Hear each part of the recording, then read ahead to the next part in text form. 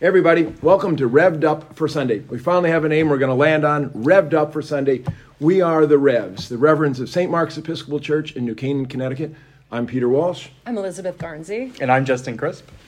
As so many of you know, we're taking a look at the gospel for the coming Sunday. And today we're looking at Mark 10:46 to 52. We're taking a look at the story of blind Bartimaeus. It's the story of a healing miracle, which isn't actually about a healing miracle.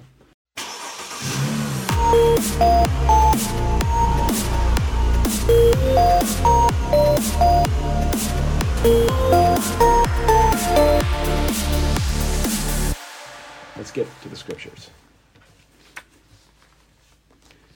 Jesus and his disciples came to Jericho. As he and his disciples and a large crowd were leaving Jericho, Bartimaeus, son of Timaeus, a blind beggar, was sitting by the roadside. When he heard that it was Jesus of Nazareth, he began to shout out and say, "Jesus, son of David, have mercy on me." Many sternly ordered him to be quiet, but he cried out even more loudly, "Son of David, have mercy on me." Jesus stood still and said, "Call him here." And they called the blind man, saying to him, "Take heart, get up, he is calling you." So throwing off his cloak, he sprang up and came to Jesus.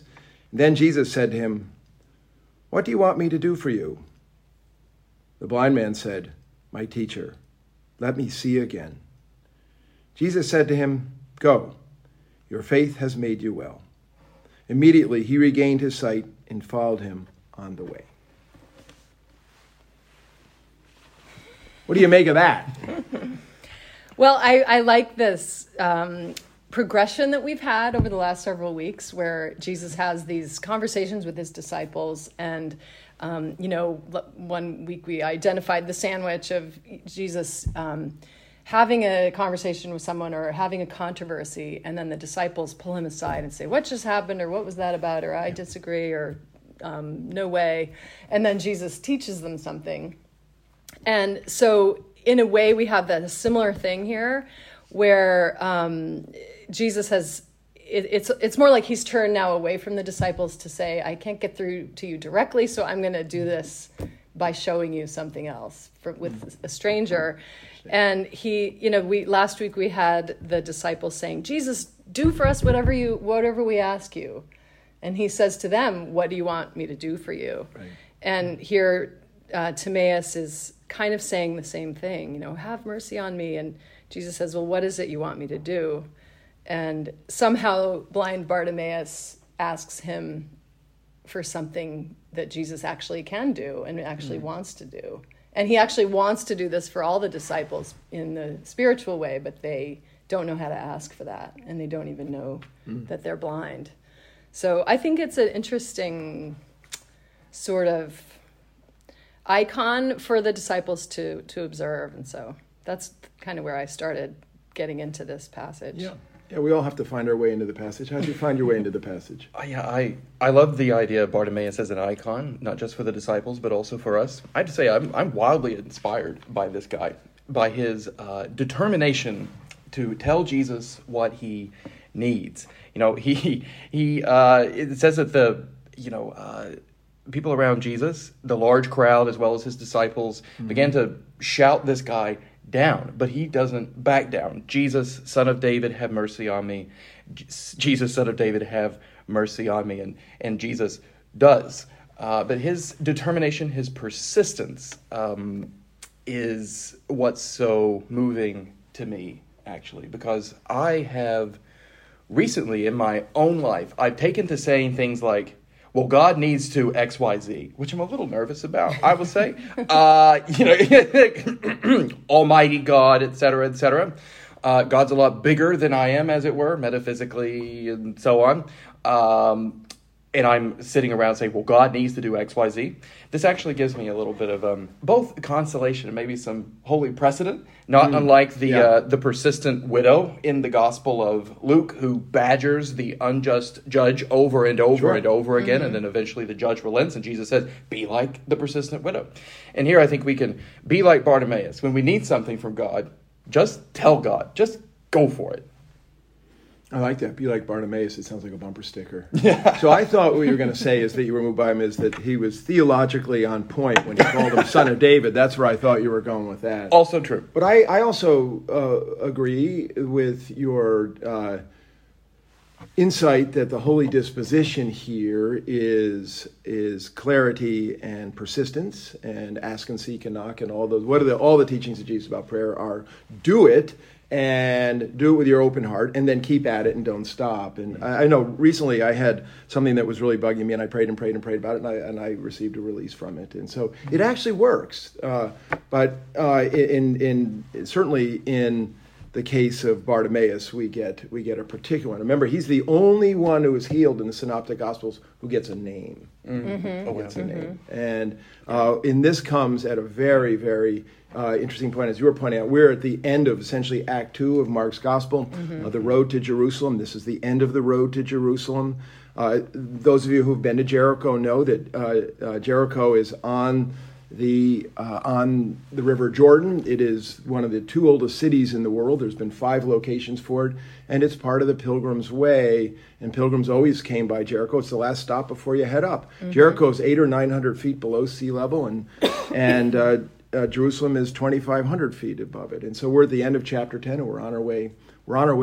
Next chapter 11 right into Jerusalem. So, I do think that we have a story here that is an iconic story. There's no question about it.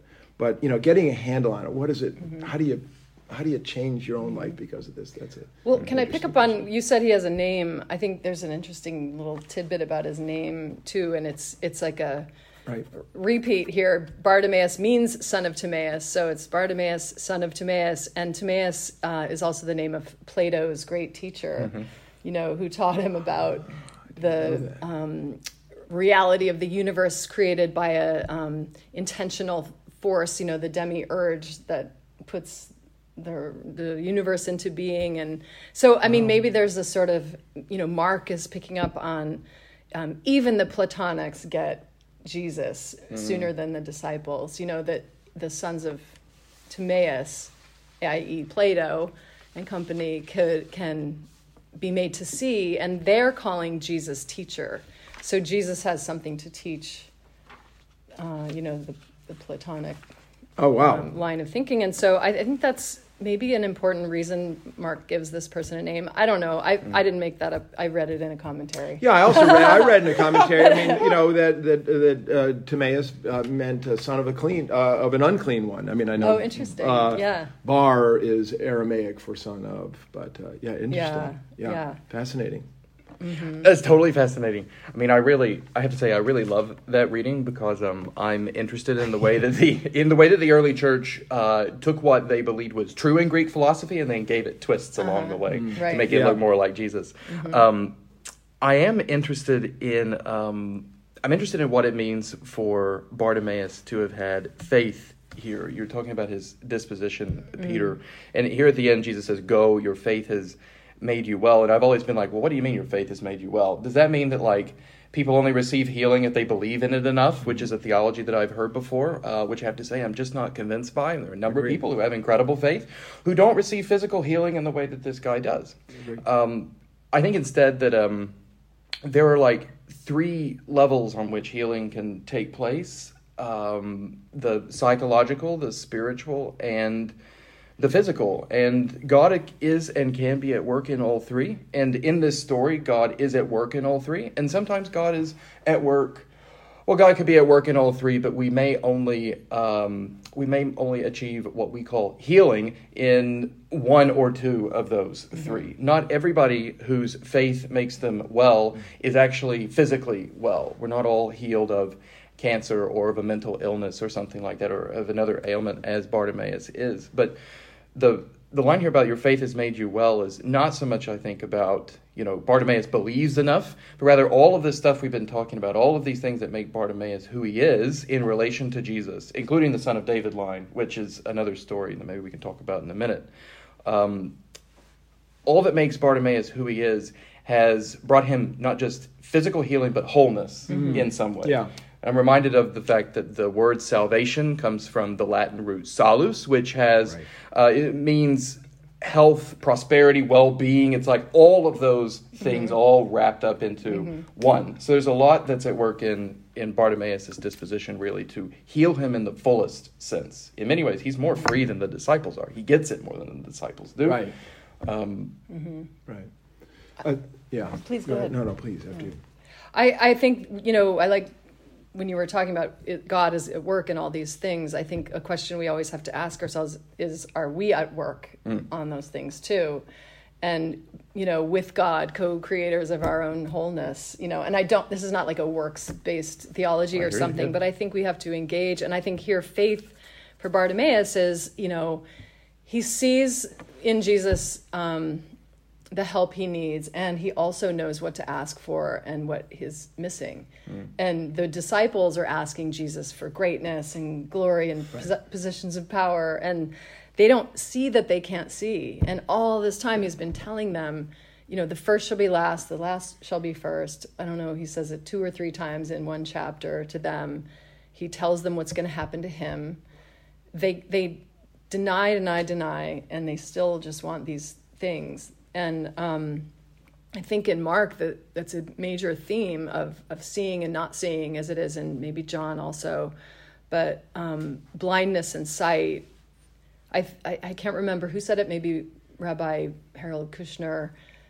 Religion is not primarily a set of beliefs or a series of prayers. It's first and foremost a way of seeing. Mm-hmm. And I think that Jesus really presents that throughout the gospel, all the gospels, that he's trying to reorient the way that we see and give us eyes to see and ears to hear. And he doesn't heal every blind person on the way. He's just the ones who know how to ask, or when it's a useful teaching point, because it's not the only thing.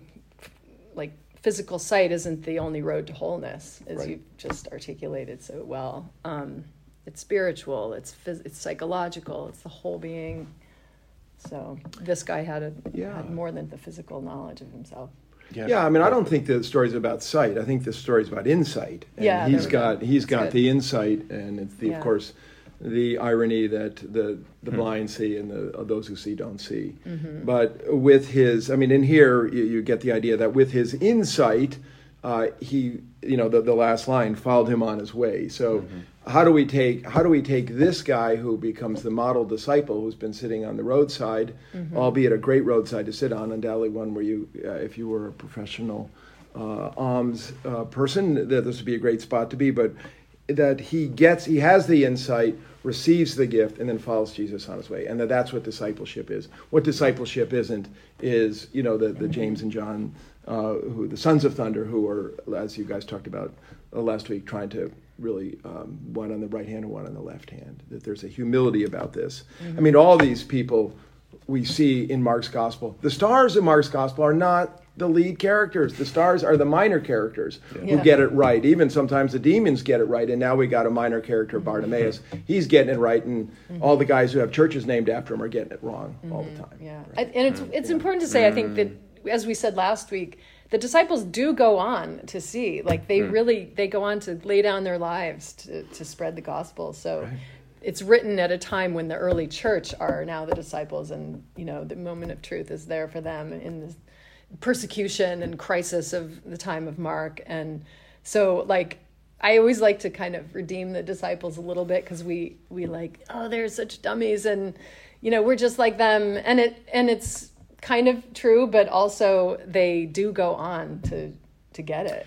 Yeah, I must say, the older I get, the more I like the disciples being dumb, because I find that I really can identify that. I don't know if you've ever played golf, but man, there's nothing better than having somebody in your foursome hit a bad tee shot. You're like, I love that dude, and because now I have a fighting shot. So I that kind of misery loves company. When the disciples don't get it, I feel like I'm in good company. Exactly. Yeah, totally. Oh my gosh. The one of the things that I noticed relative to the previous major and minor characters we've been talking about, so we've mentioned James and John, is the comparison between Bartimaeus and the rich man about whom you spoke, Elizabeth, so beautifully with Rob a couple of weeks ago. Here, Bartimaeus throws off his cloak I mean, what else does this guy have, really, other than, like, the clothes on his back? So Jesus has told the rich man, you got to get rid of everything you own, you got to sell it, give the money to the poor, etc., in order for you really to receive the salus, the salvation that has come in Christ. Jesus is speaking to him, come in me. Here, Bartimaeus has the freedom to do what the rich man did not have the freedom to do. He had the freedom technically, right? He was free from constraint. Nobody was keeping the rich man from doing this, but he didn't have the inner freedom, the inner will to do it. And he, Bartimaeus is not only determined and repeatedly persisting in asking Jesus for salvation in the fullest sense, he also has the inner freedom to let go of everything he does not need. Nice. That's incredibly inspiring to me. And I'm like, I don't know where that guy got that, but I would like some of that. If you could bottle it and sell it, I would, selling it. I'm not trying to say I'm trying to make money off of it, okay? That would be the opposite of the goal here. I would love to get some. I don't want to monetize it. I would love to get whatever he's got. It's really an incredible kind of inner freedom. Yeah. And freedom from anxiety. I mean, he's out on the street. He doesn't have a home. He doesn't have a house. Ostensibly, he could. It says he's sitting by the roadside. I don't mean to make too many assumptions here, but he's outside the social system. He's outside of the social infrastructure of his day. And he throws off the one piece of shelter, as it were, that he's got. Yeah. Well, amen to that. I mean, there's a rule in the Torah that you cannot take the cloak from a beggar because that's their home. That's what they sleep in at night. And so when he throws off his cloak, he throws off everything that he has. And as you were pointing out, the rich man finds that I'm unable to do that. I mean, this is this possessed by your possessions kind of thing, right? And I was thinking about this morning when I was throwing out my recycling and in the garbage bin on the way here. I try to throw something out every single day. And I was thinking that I'm still possessed by my possessions because I threw out a pink box that was broken of Olivia's. And I don't know why. I said, why did it take me 3 months to throw this thing out? I should have thrown it out when she told me to throw it out. I was possessed by a broken pink box. And I'm so reminded, since we are in the business where everybody dies, right? And we're very much in touch with that. In the end, we ain't taking no pink boxes nowhere, right? We're leaving it all behind. And yet we're still have this possession thing. And here this guy just throws off whatever it would take that would ever impede him from his following Jesus in the fullness of what you're talking about. So for him, it's like, woo, man, and he sprang up. I love that, man. Boom, I'm up. I'm on the way. This guy is on the roll. He's set free. Yeah. Beautiful. I also love the word go. Just as the blind man is being sent. I mean, it's as though Jesus is commissioning him as an apostle, as one sent. Go, your faith has made you well. And it's also interesting, Jesus doesn't tell him, don't tell anybody what's happened to you. Right? The messianic secret is not something which Jesus imposes upon Bartimaeus. He just says, go. I mean, it's interesting. Bartimaeus has all kinds of freedom, inner and outer, that other characters in Mark's gospel don't get. Yeah, he gets his full personhood. I mean, name, right? Healing, and commission. And this guy, he's on a roll, really. He's set free, I think. Yeah. The weird thing is about when you read Mark's gospel and the stuff we've been talking about as we come to wrap this up here, when you read it the first time, you might not get any of that. Right. Yeah. I know, it's true. It takes a long time. It takes this. Well, it's like it does. You're totally right. I mean, I think people can get together and talk about the scriptures together because that's where the magic happens. Yeah, the scriptures like poetry. They don't give up. They don't give up their treasures right away. Right? It takes a little bit of time, and the more you know, the greater the treasure. Yeah.